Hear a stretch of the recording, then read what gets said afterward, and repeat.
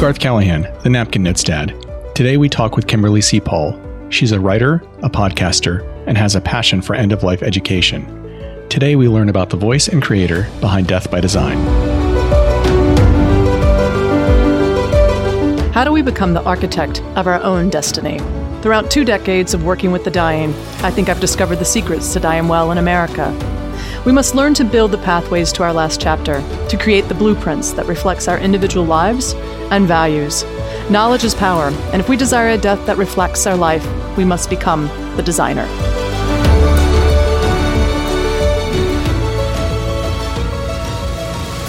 I really have to say that this is sort of weird for me. Like a role reversal, usually I'm sitting in your chair and done my homework, and this is sort of weird. Almost a year ago, I'm sitting at my desk, VP of Communications and Outreach at my hospice that I work with, and I'm really debating this life-altering decision if I should continue with my career at hospice or do I leave. And I'm sitting there, and I get like a social media something from you. I think it just popped up, and I was actually, I think 10 minutes before saying I need a sign. And I was like, God, please just show me a sign. And the napkin note, paraphrasing it, was, so many people don't change, or they're paralyzed by their own fear that they worry that what they're giving up instead of what they're going to gain. And it just clicked. And I went to our new CEO for me, and I said, I think it's time for me to leave and jump off a 17-year career and do something really radical, like cash in my retirement and write a book and be a podcaster. So I owe you for the courage and the wisdom behind that napkin note that you gave Emma that really affected me in the most deepest way and changed my life. So, what's really interesting is that I've taken a handful of napkin notes that are handwritten, right? So I grab a napkin, I grab a pen, and I handwrite these notes. I have taken a handful and literally less than 2 dozen, and I've made these kind of homemade cards out of them, which I hand out every once in a while to somebody. And that one is in the 20. What? So what it is, it says one reason people resist change is because they focus on what they have to give up instead of what they have to gain. It's interesting. I was really intrigued when I started to learn a little bit more about you through this fantastic document that you sent to me, and because my exposure to you has been solely this podcast, and I had no idea you had such a wide and apparently much more interesting past than what I've ever been able to live. So I'd like to hear about this. So Saturday Night Live, CBS Daytime, so national television, and hospice. Yeah. These things don't generally associate well with each other. And how did that happen? Well, to tell you frankly, I had $100 in my pocket. Well, I guess even before that, I never wanted to go to college. I begged my parents to allow me to go to New York City and just throw my hat in the ring of something creative. And I had no idea what that was like. And of course, fortunately, I failed at convincing them to run off to New York City and, study Broadway or, nail some nails in some sets. And I went to Meredith College and graduated. And I felt upon my graduation that I was free, that it was now my time. I had been even a home missionary and really strong in my faith, and I wanted to study religion. And that never really evolved. But I got into social work because I thought it was social and not listening to people's problems. But I was a very young and naive, 20-year-old who I thought could change the world by changing my perspective. That small, simple acts. I've always studied religion.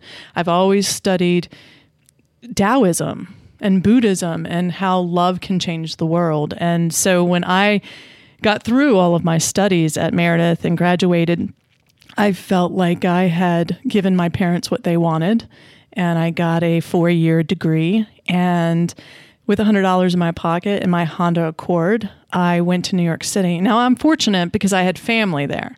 And I had two cousins that are really important in my life, but cousin Mel Odom, who is a really well-known artist in Upper West Side. And I had my cousin Teresa, who's my best friend still today. And she goes, come live with us in Brooklyn, and let's see if we can make this dream of yours come true. I had no idea that anything would ever come about. I mean, I had so many doors shut in my face, but you're going to have to reference this, and really probably you might want to slap me, because within 30 days I was on the set of SNL, and people are like, oh my God. And it was, oh my God, it really was. But if you have ever had a piece of gum stuck on the bottom of your shoe, well, that's what my job was at SNL. I was a peon. I ran and got sandwiches. I was an apprentice. I was the lowest of the low. But here I am, the first night, and I hear that music at 11:30 going live television with Adam Sandler and Mike Myers, like steps away from me. The band, I thought I was living someone else's life. Absolutely. But, after so long, I was like, well, this whole apprentice thing needs to, I need to start making a lot more money than I'm doing. So CBS daytime, Allison Renzel over there, she was the director of East Coast daytime soaps, and Gloria Monty, who was the executive producer of General Hospital as I grew up, with the Luke and Laura stories. And I remember writing her a letter when I was like 8, and she wrote me back. And so daytime has always have been a part of my life. And I believe when I left New York, because the industry was so deflating, I saw actors who have made it and ended up doing drugs. And I saw a lot of creative aspects, but the business was so personally tough on me because it was cutthroat. And after about a year with CBS, decided I can't do this. And I packed my things, and in 2 weeks I was back in Raleigh, and I left that behind. I never wanted to see that. I never wanted to be a part of the business again. Never, absolutely never. But I learned so much about film, about live television, but mostly about stories. I mean, whether it was how people did and prep for live television and created a funny scene, and some things that Chris Farley did with me to see if he could make me laugh. And then, the daytime is, how do you keep a story evolving every day, new? And how do you build relationships over years? And I'm still watch Young and the Restless. And I was a part of some of the people who are still on there casting, 20 some years later. And it was just, it's just weird looking back on that life 20 some years ago and realizing that I was there, but I was, and it was interesting. And I'm not really sure how I got to hospice. It sort of found me. Well, so how, as a patient, obviously we have thought about, hey, what do things look like if I don't progress well? And there are a couple of things that I still don't like to think about, and they're off in the future. And I don't go there yet. I don't bring my mind there. So tell me a little bit about your own experience in that industry, as well as how did it impact you, and how did it impact the people you served? You know, I started off as the volunteer program manager, and I made my way down from Raleigh to Wilmington because I still had this innate bug, this something inside of me just needed to be a part of a town that was doing filming, telling a story. And Dawson's Creek was being filmed in Wilmington, North Carolina, and I got to know a few people on the set, and I just needed to be around the lights. And as I was driving down, Front Street in Wilmington, I could see, Katie Holmes or, all of these individuals who were in a pretty well-teen sort of show. And that was enough for me. But I applied to hospice because I needed a job. And I thought that I wanted to do something worthwhile. And I didn't know that this was going to be a 17-year exit from sort of really what I wanted to do, was to tell my own stories. And a lot of people ask me about Saturday Night Live and CBS, but I say the most rewarding work of my life was at hospice. So I started off as the volunteer program manager, and within a couple of years, ended up becoming the vice president of communications and outreach, and that really allowed me to get in touch with my creative side. And I found myself, just like with Saturday Night Live and CBS Daytime, I found myself now face to face with real stories and real people. And we weren't just performing on a stage or on a sound stage and creating stories. I was looking at people in the face. And the reason I got to know some of the individuals, I thought to myself as the marketing director, we talk about ourselves so much. How do we do third party? How do we get individuals to really share what hospice is? And so I started interviewing patients and families. And that's sort of what now my book is about, is the life lessons that I've learned to help me design a design death in life.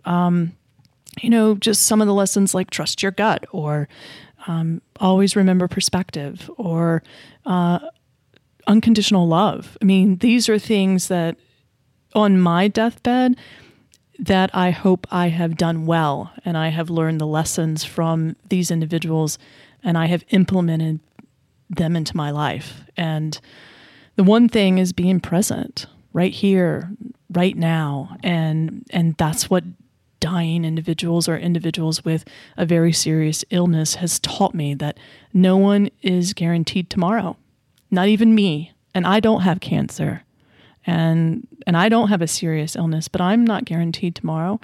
I could die before anybody on hospice care does. So that's sort of how I've learned to be awake in life, is at the bedside of the dying.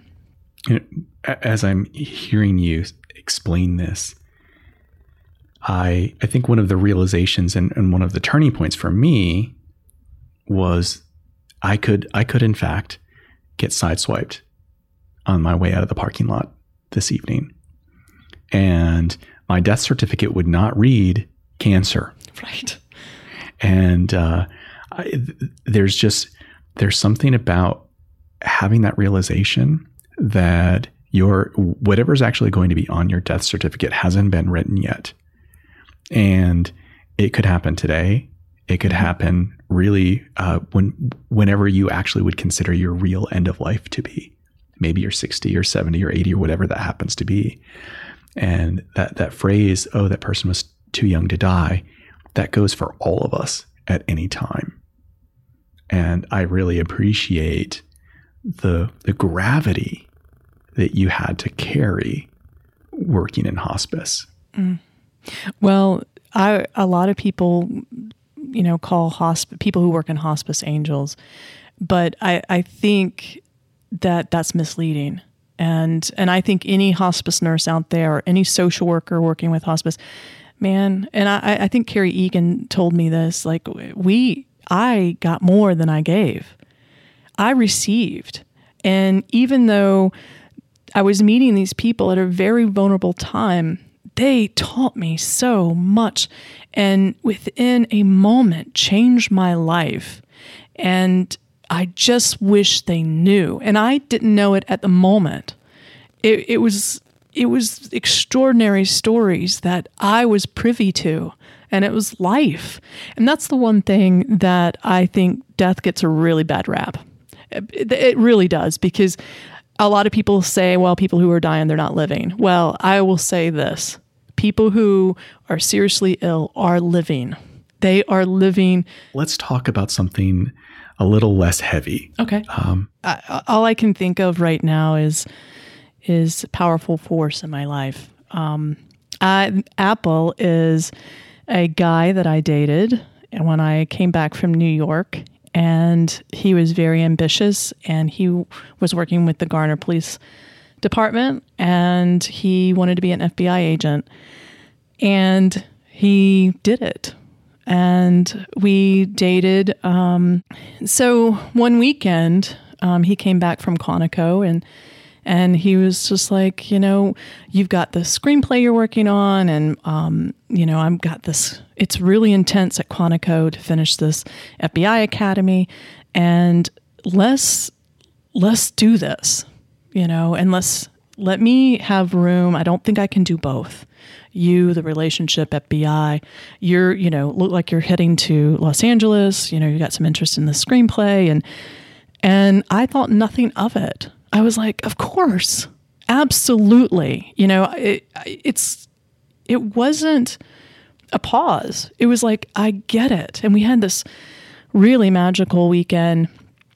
And I think he was the first love that I had ever had. And it was, as long as he was in the room, about life. And I thought we were on a temporary hiatus, and I never heard from him again. And slowly it was sinking in that, oh my gosh, this was not a pause. This was a breakup. And I was in Garner at the time, and I needed everything in Garner just reminded me of him. I mean, it was just a really rare moment in his life and in mine, because we would have never have met. It was really weird how we met, and that we did meet, and that we did click.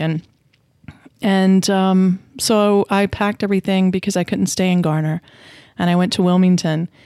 And I guess it was like, 4 or 5 years later, I was working at hospice, and I was now the VP, and I was at this, if you've ever been to Wrightsville Beach, Oceanic is right on the water. It's so beautiful and romantic. And one of my coworkers was getting married. I think I was like 33 or 34, and she asked me to be in the wedding, and I'm like, oh, another dress. I'm 34. Oh my God, please, no. I don't want to do this. I don't want to buy a dress that I'm never going to wear again. But I said yes. And I did not want to do it. But you do things for people. And I was running late for the rehearsal dinner because I didn't want to be there. And I picked a random table. And I didn't know anyone. And I was sitting at this table at the rehearsal dinner, and someone... I was asleep and at the table, not literally, but just thinking about everything and anything to get me out of this, rehearsal dinner motif. And someone said Garner Police, and I kind of woke up and was like, oh. And she goes, yeah, my husband worked for Garner Police, and I was like, oh, I knew someone who worked with Garner Police Department. She goes, oh, who? I was like, Apple. And she goes, oh, man, that's a sad story. I was like, oh, my gosh. He was killed in the line of duty. And she begins to tell me that, yeah, he left this girl and graduated from the FBI. And 18 months later, he died of cancer.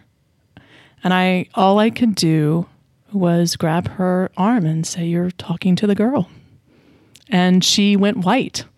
Absolutely white. And I went in complete shock. complete shock. And I'm sitting, working at hospice. She's telling me this.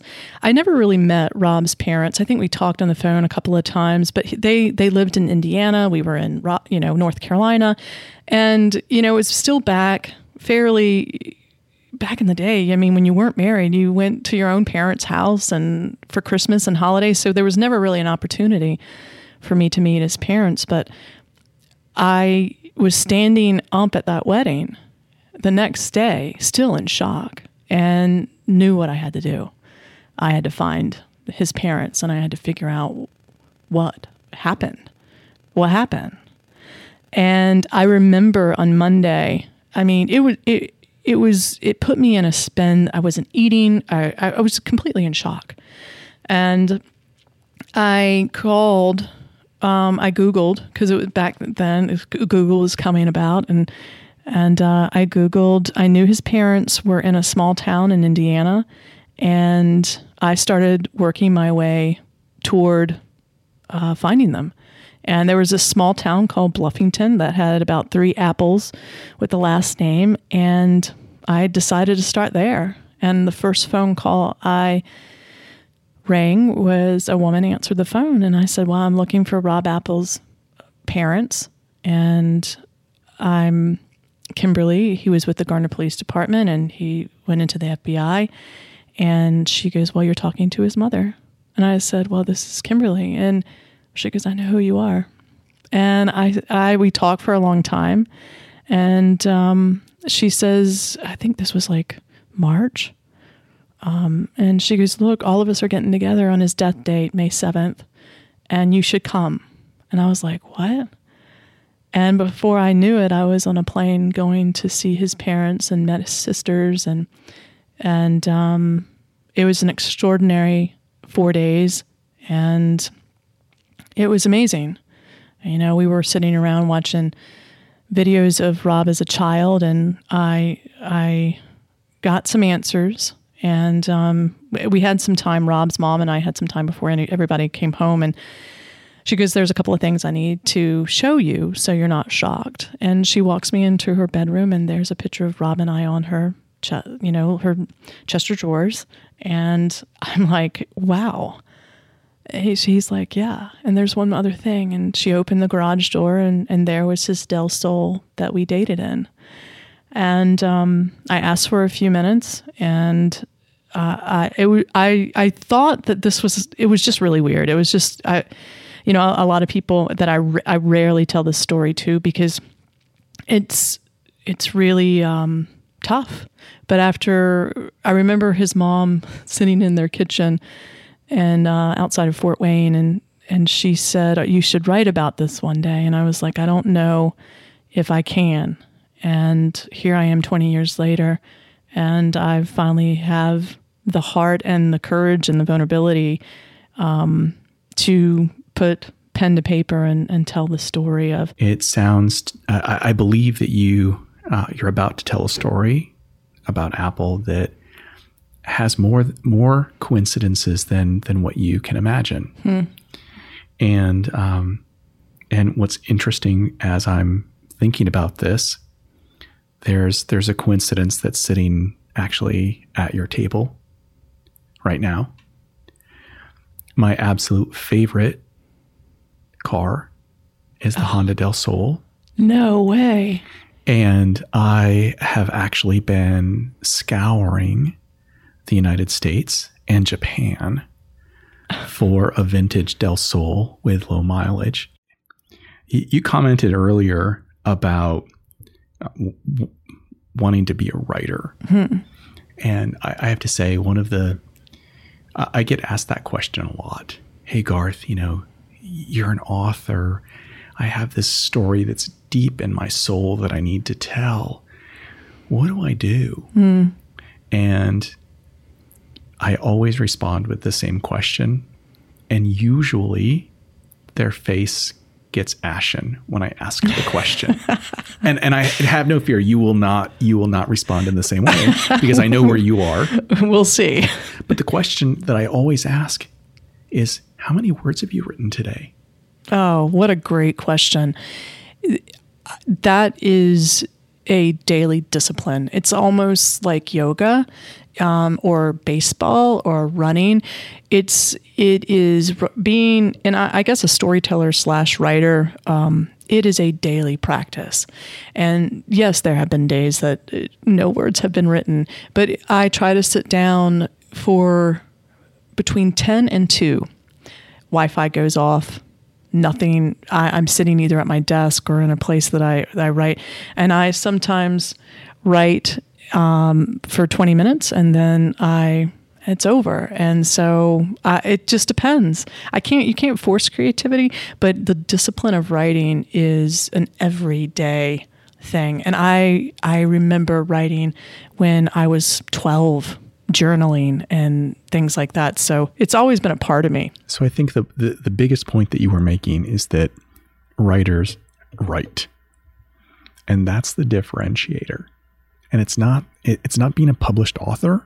It's the fact that you take up that daily practice and you exercise your mind and your words every single day. And so you have taken that step of actually creating a daily practice, writing, and now you have this collection of words that is being put into a bound book format. Mm-hmm. So the hope is not only are you a writer, but you actually become a published author. That's the goal. And so your book is Bridging the Gap. And I'm always interested in hearing from other people who write and other people who are authors, because I personally had no idea what that meant when I started. And you've actually had time and you have effort and you have energy that you're putting into the story that you're compiling. So when it's finished and I read it or somebody else reads it, what do you hope we take away from that? I hope that you feel like you are on the journey with me and meeting some of these people that radically changed my life by life lessons. And ultimately, in the end, I hope it opens the curtain to face that we're all going to die. And at the end, I want to be sure and empower people that they have lived. And so there's this saying that it's a baseball saying that, when I slide into home plate, I'm going to look over my shoulder and be like, man, that was a great ride.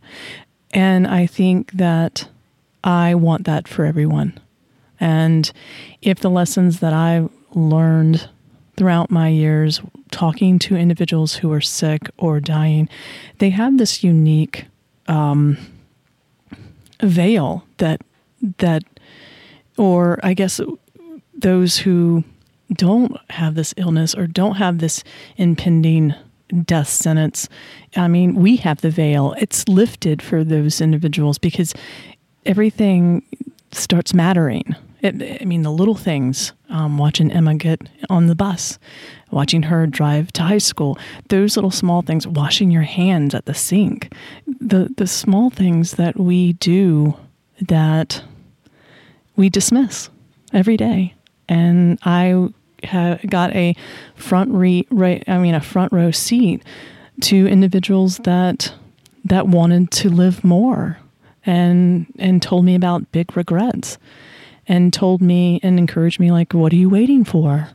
Why solve it, forgive people. I mean, if you don't forgive, then only you are going to be the one harboring that. No one else does that.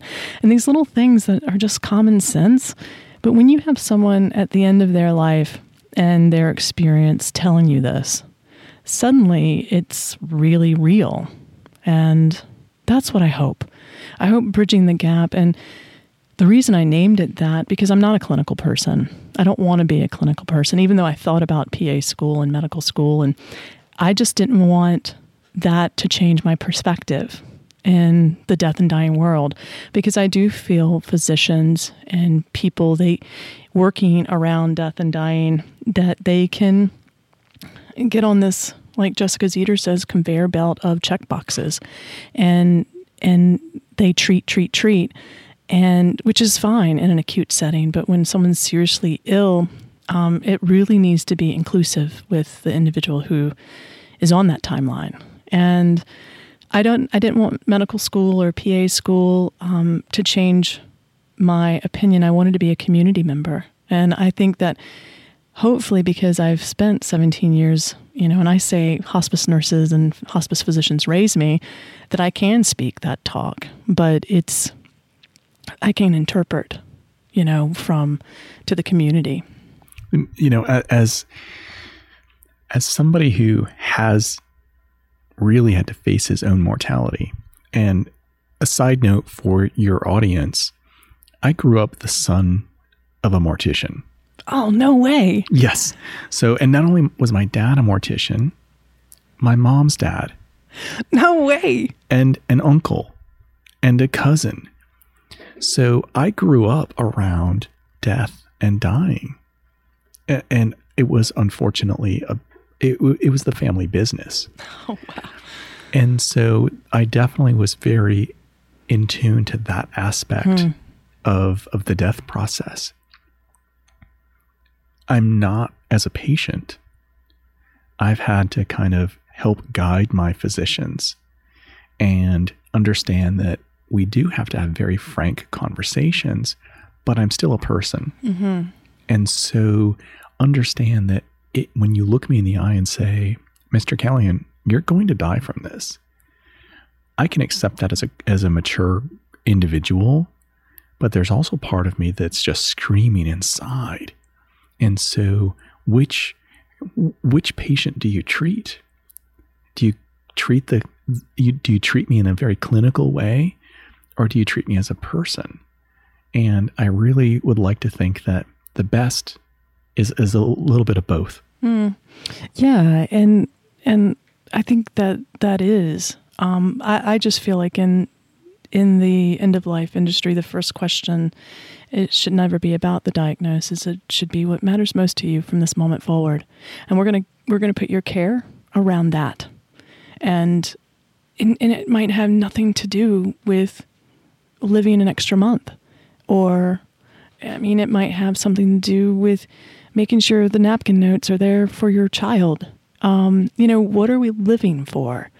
And that's where I feel sometimes in the acute settings, and even in hospice and palliative care, not so much palliative, but even in the hospice, it's a business, and right now we're in this really crazy time of healthcare is not a human right. And I'm concerned because I want people to be afforded the human right to be cared for the way they want to be cared for. When I was first diagnosed with metastatic kidney cancer, and to put things in perspective, I had already heard the words, Mr. Callahan, you have cancer, twice before I had metastatic kidney cancer. So there was a part of me that was very kind of nonchalant and used to it, and saying, hey, what do we do now? How do we attack this? After that second surgery, after that third diagnosis, and when we got the pathology back, that's when things really shifted for me. And my doctors said, look, this is metastatic kidney cancer. The lifespan, the median lifespan is 12 months, 16 with successful treatment. And I thought to myself, wait, what? 16 is successful? And as soon as I wrapped my brain around that, I did something that mattered. It wasn't, hey, what's my job title, or what's, how big is my house, or what car do I drive? It was, I needed to turn back to my family.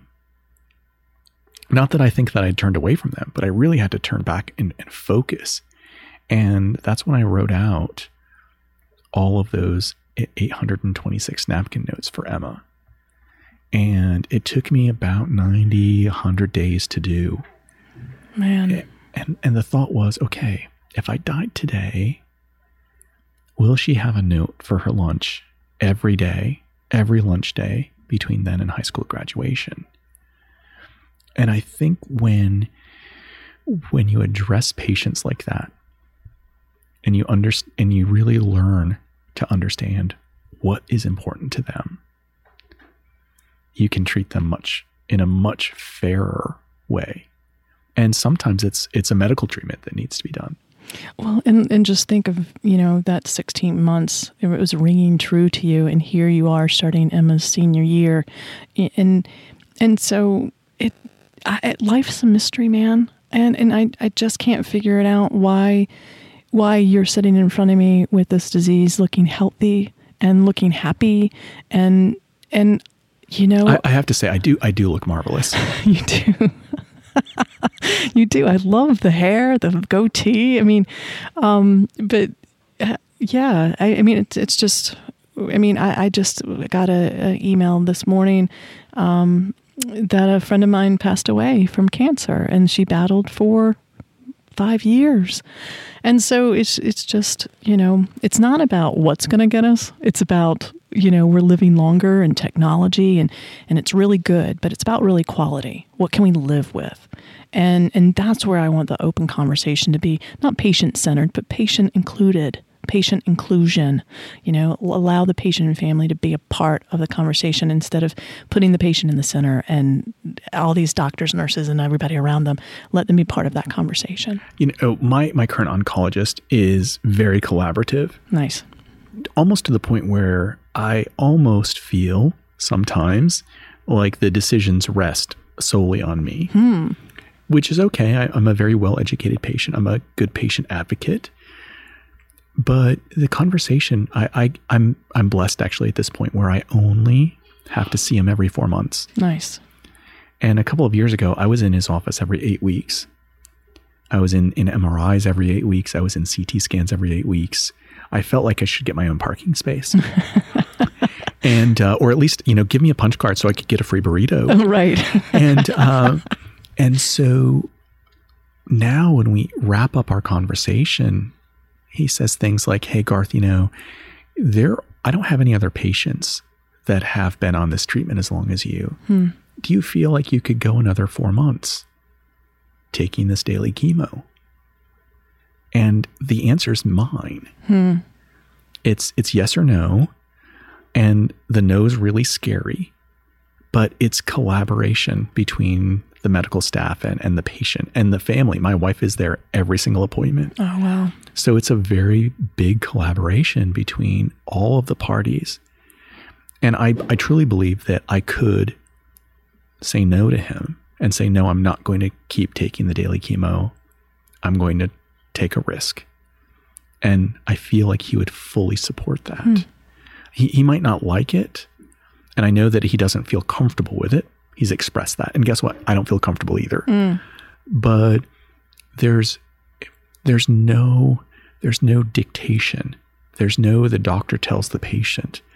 And I feel really in control of my own destiny. And I think that's so important. Oh, wow. I'm really glad to hear that. I'm really glad to hear that. And maybe things are evolving because, baby boomers, they're talking about death all the time. And our generation, we're going to be pretty much, if you think baby boomers are bad, just wait till the generations after them. And I think that, I think it comes back to recognizing that we all are going to die. I could die before you, Garth. And you have a serious illness. But what do I do with that? And I feel like sometimes when people are given that diagnosis, how scary it is, that veil is lifted and suddenly you start seeing what's important. And dadgummit, I wish you just didn't have the disease. I just... as somebody who's sitting across the table from you, I can greatly appreciate that. And I'm so... It's actually...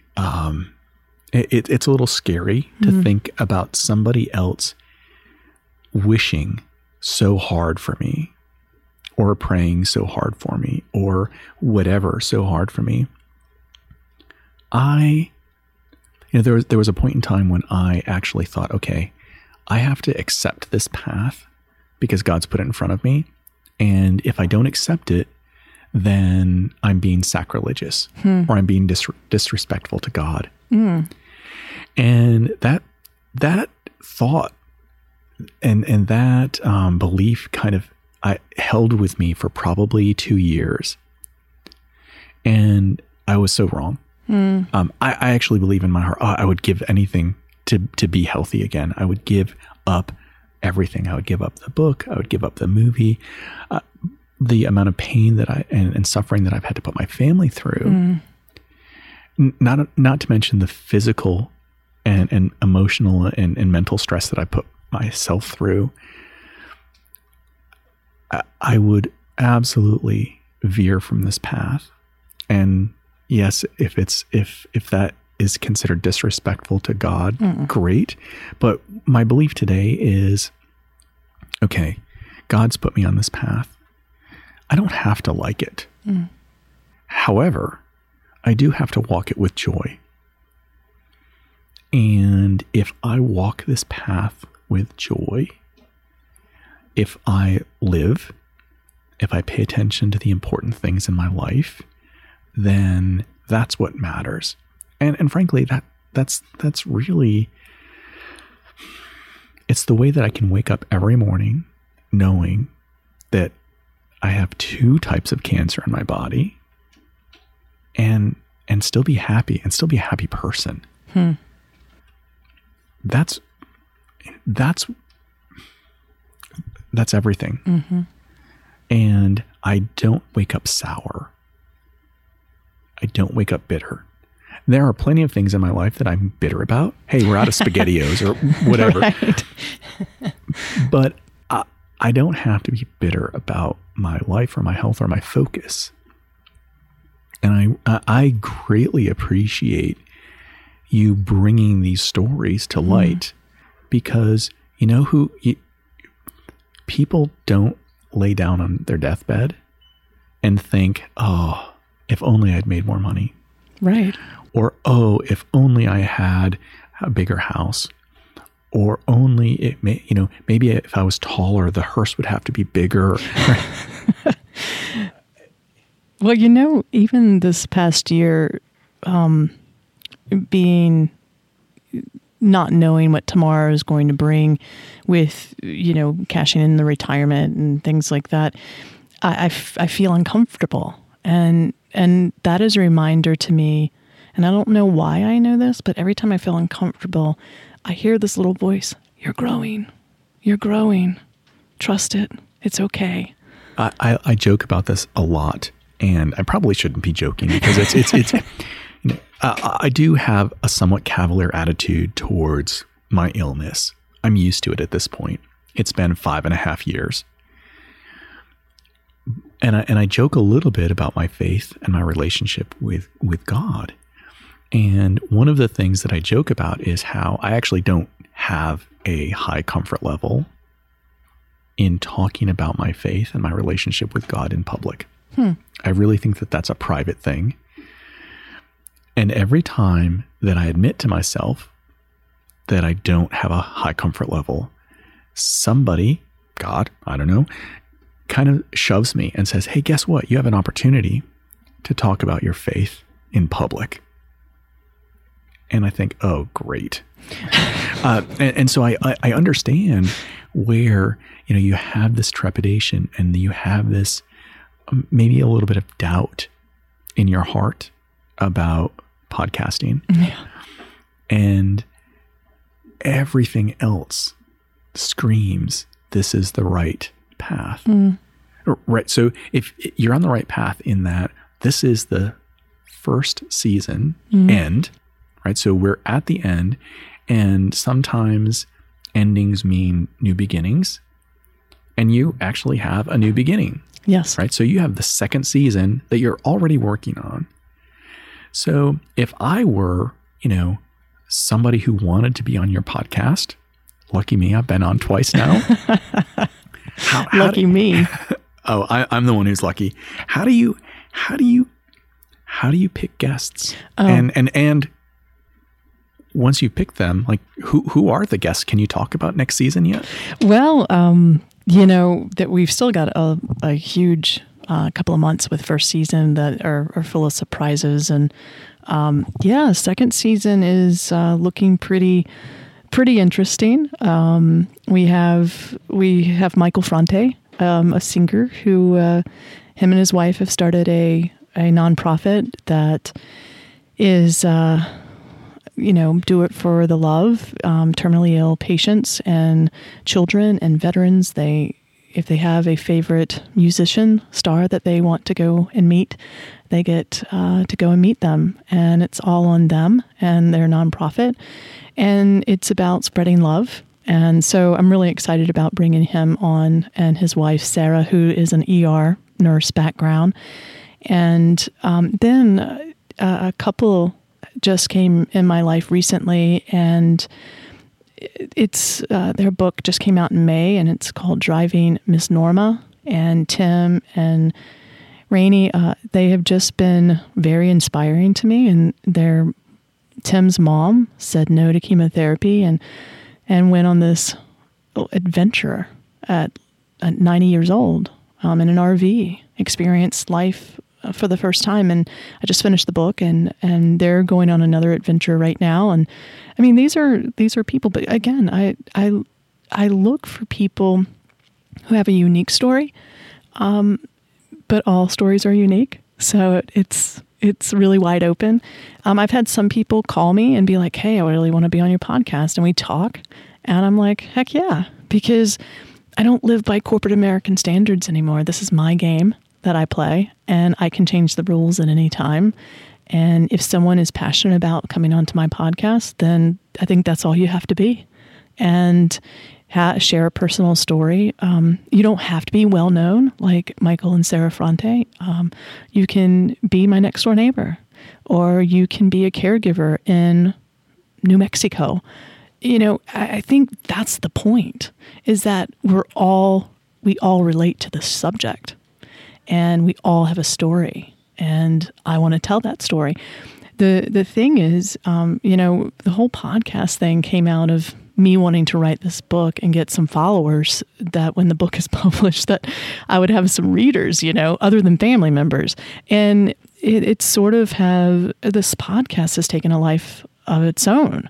And I get daily emails from people, and I'm pretty consistent because I read this book. I can't remember the author, and I'm sorry I can't plug him right now, but he said, learn how to podcast. And so I listened to his book like the last 6 months of working full time, and it says, hey, if you were going to say your podcast comes out every Thursday, the one mistake podcasters make is they don't do it. And so I recorded pretty much 5 months before, maybe even 6 months before it ever aired, because he was just tattooed on my mind, like, okay, because Thursday comes around all the time. But this is the last podcast of season 1. It will air on Thanksgiving. And happy Thanksgiving, everybody. Eating turkey and talking and listening to my death and dying story. But that's the point. And we'll go dark in December, and then the first Thursday in January, we'll come back with season 2. Now, I signed up for 2 seasons in my mind. And I don't know what happens after this. Do I keep going? It's so much fun to talk to people and get to know people. It's almost like its own grassroots movement, because it's like one person at a time, and they share their podcast with people, and it's suddenly I get a little bit more followers, and that's what's really cool about it. So yeah, anybody can be on the podcast. Email me at Kimberly@deathbydesign.com, or go to deathbydesign.com and say, hey, I have a story, and we'll tell it. I think this is, it's so fundamental to living. And unfortunately, most of us don't want to think that far ahead. We don't think about the fact that there's going to be an end. And can we control that? And can we manage it on our own, in our own terms? Hearing, I am a huge podcast listener, as you are. I walk my dog And I don't play Pokemon Go. Well, not anymore anyway. That's good to know. You're not listening to Star Wars on your... I generally don't listen to Star Wars as much as I'd love to. I do listen to podcasts. And I find myself taking longer walks with my dog because I'm so engrossed in what I'm listening to that I don't want to walk away. I don't want to stop listening. And I have been known to kind of like overheat. Oh, wow. So I'm back from the park. I don't want to go inside because going inside means I have to go back to work. And I'm sitting on my front porch and it's 95 degrees and I just need 5 more minutes to finish this podcast. Right. And I really hope that your listeners have that same passion because the subject matter is so important. And you bring to it not only dignity, but humor. Oh, thanks. And it's really important. I mean, I know that I'm very nonchalant and somewhat, sarcastic about my own health. Yes. And I've done this before. Imagine this conversation in my kitchen. Hey, Garth, can you take out the trash? And I put my hand on my back where my remaining kidney is. And I'm like, oh, my cancer. I can't. And that type of irreverence. You're so bad. is hey, I've only mowed my lawn 3 times in the last 4 years. There's this irreverence or this, I don't know, sardonic, is that even the right word? It's this attitude that, hey, you know what? I recognize where I am and I've accepted it and I'm working on it my own terms. And I really believe that your podcast and the stories that you are collecting are going to help people all around the world come to that same realization because everybody has somebody in their life that's currently dying. Yeah. I mean, well, I appreciate that. I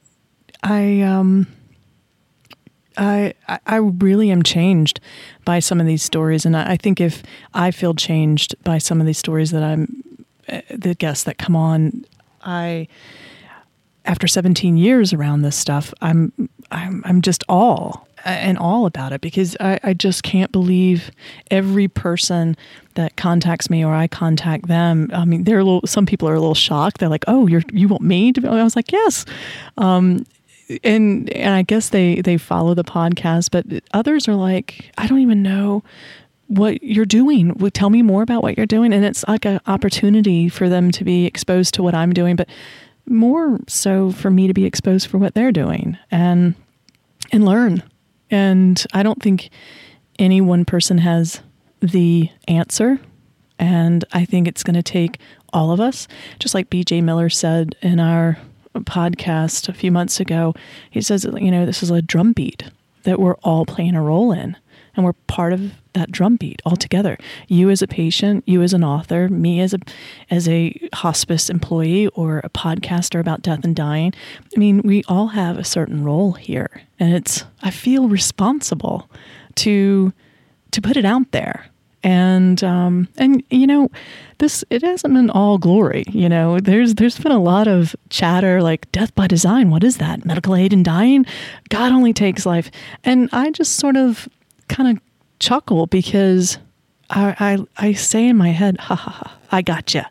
You're talking about death. And I feel like I've done what I've come to do. Even if you disagree with some of the guests or disagree with some of my opinions where I really try not to, over embellish and just be about me, but it's about talking about death. And I applaud people when they say, well, God only takes life. I'm like, absolutely. If that's your viewpoint, then hooray for you. Good that you recognize that. But that's not everybody's viewpoint. And it's about coming to the crossroads and respecting where individually we are and not pushing the death that I think you, Garth, deserve or want or should have.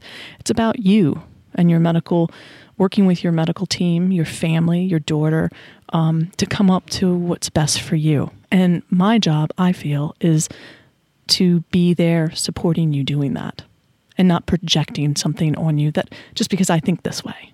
So that's sort of what I love about the podcast is it goes from talking about medical aid and dying to talking, another guest coming up in season 2 is Jonathan, the husband of Nina Riggs, bestseller, The Bright Hour. And here's his husband, raising 2 boys. And it's just an honor to be in their presence and be able to have a relationship with them. And some have turned into friendships like ours. It's just, I feel like I'm very lucky. So, I have to interrupt. And when you say things like, oh, it's turned into friendships like ours, there's a part of me inside that I'm still thinking, this is just so weird, right? So, a while ago, you gave up a really long career in hospice, and somehow the universe connected us. Mm-hmm. And it blows my mind because I don't get it. I don't get it either. I am so, this is so far above my consciousness level. I know, isn't it awesome? It's so weird because and I'll be brutally honest. I don't remember our initial interaction. I don't know if I do either. I think it's an email. Yeah. Hey Garth, would you do this? And I have a really hard time saying no. I don't feel like it's my mission to say yes. Right. If I can talk about my own health crisis, I hate the word journey. I know a lot of people love it, your journey or whatever. It's like, oh, we're not on a walkabout. This isn't all that right. fun. But if I can talk about my health crisis and how my family has really adjusted to this, maybe I can help somebody else. So when some random stranger, and it just happened again this week, reaches out to me and says, hey, will you be on a podcast? My inclination is always yes. And then I have to think, oh, what's it about? Right. And I do remember very distinctly your title of the podcast. And I thought, oh, this is intriguing to me. And again, it's because I'm a son of a funeral director, right? Who didn't go into the business, who stepped away from the family business. And I think the only salvation is my cousin Brendan, who's a few years older than I am. And hopefully one of his children will go into the business and carry on the family tradition. I was so intrigued because for the first time, I actually kind of had it in my face like, hey, by the way, you're mortal and let's try to figure this out. Let's try to understand what that really means to you.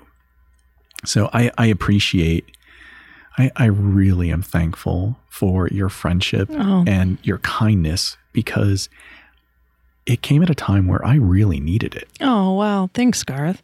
I think we needed each other. I really do. And I feel like I'm the lucky one. And that's really cool. I can't really explain it. Again, I think some of this is just too big to really comprehend. I go back to you talking about reading the note that I had written that one day. It gives me pause, right? So tomorrow morning when I wake up and I need to write Emma's note, and I might think to myself, oh crap, who else is going to read this? Right? How is it going to be received? Am I going to help somebody quit their job? Because that's not my intent. I just wanted to say, hey, Emma, good luck on your test. That's hilarious. But look, I think we all need something to push us to take a leap of faith. And I'm my worst critic. Aren't we all? Yes. I've sort of started to learn that hey man, you don't have to get up today. It's Monday. You don't have to get up. But it's people like you and people like my other guest and people like community members and people commenting and liking and sharing. I do have to get up. I have a responsibility to your story, to my story, to Apple's story. And I really think that when it comes down to it, I feel privileged that I might have an impact on Apple's legacy. And it all started with that.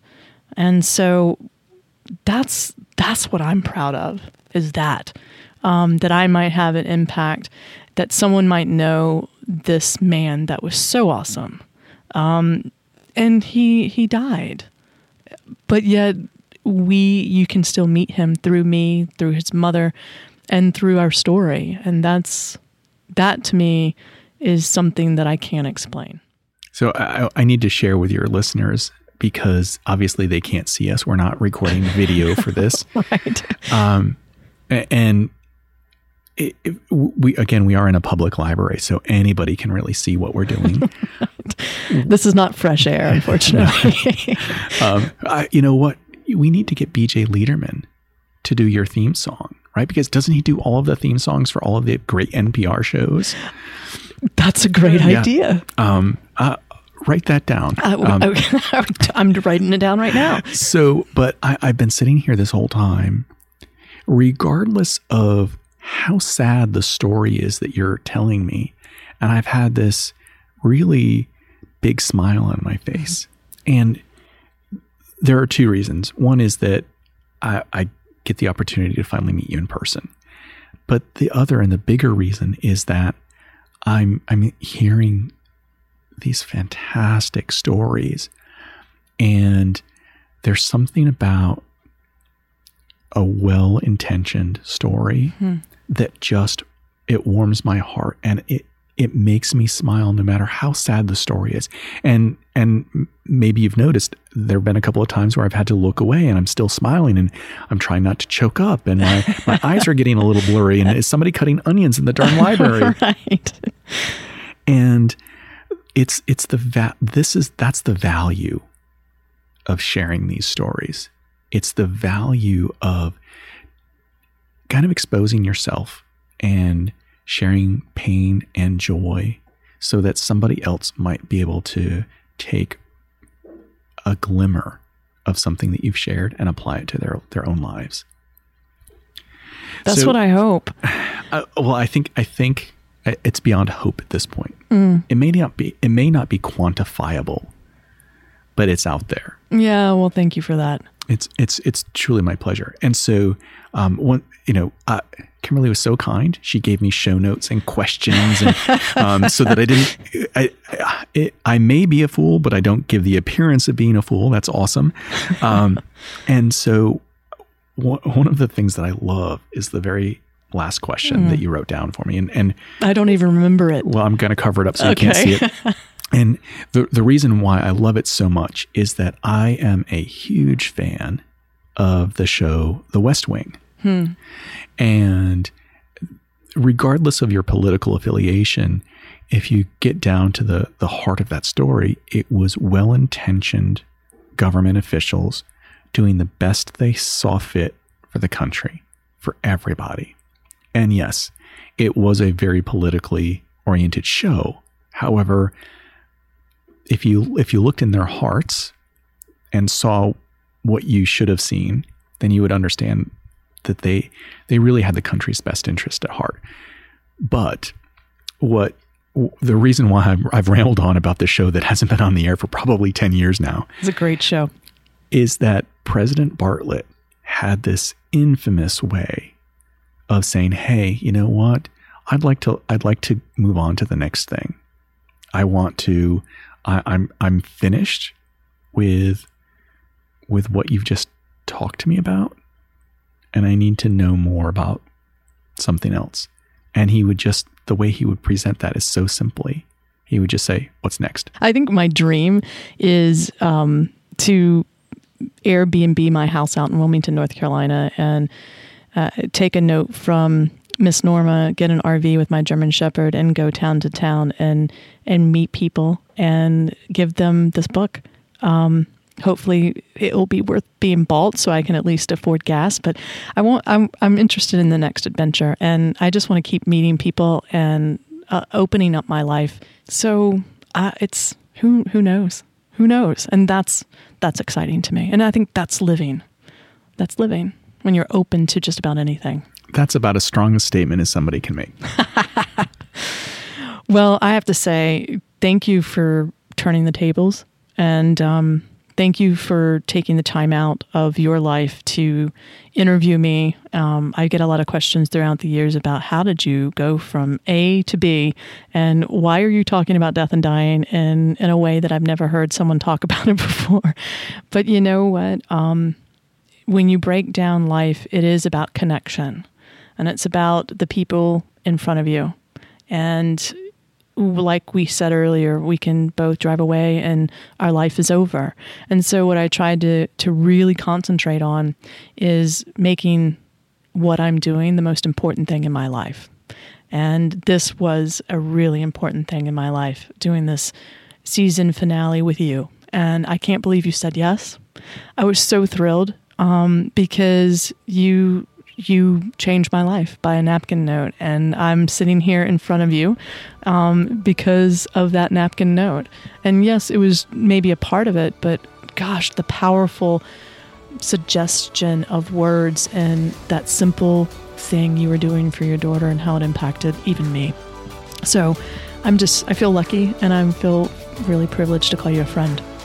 Well, I really appreciate the invitation, and I'll see you at the end of season 2, even if it's for a cameo. Absolutely. Okay. Thank you. My pleasure. Thanks for joining us today. And remember, you're the designer.